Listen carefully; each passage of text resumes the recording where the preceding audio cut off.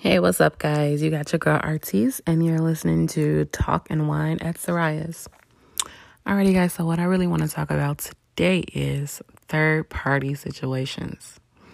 And what I mean by that is, have you ever started talking to someone, you feeling them, they're feeling you, and then next thing you know, you find out either that they're in a situationship, a relationship, or even married. And I just want to know, how do you go about dealing with that? Me personally, you just end it all right then and right there. But at the same time, you do have people who try to compromise depending on the dynamic of what you guys have been going through or how long you've been talking. It can be kind of hard because you get feelings involved. But at the end of the day, third-party situations is a big-ass no. Like, no. At the end of the day, somebody's going to get hurt.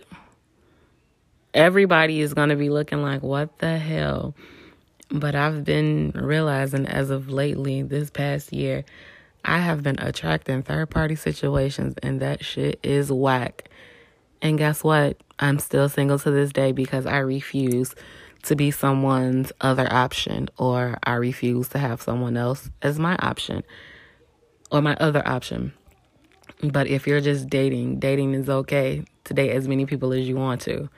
It is what it is as far as that goes. But if someone is in a full-blown relationship with someone else, leave that shit at the door. So, again, third-party situations is whack as hell. I personally don't agree with it. I have been introduced to them, and it's a big no for me. So, yeah, take a sip of your wine, guys. Talk to your girls. Talk to your guys. Talk about this conversation.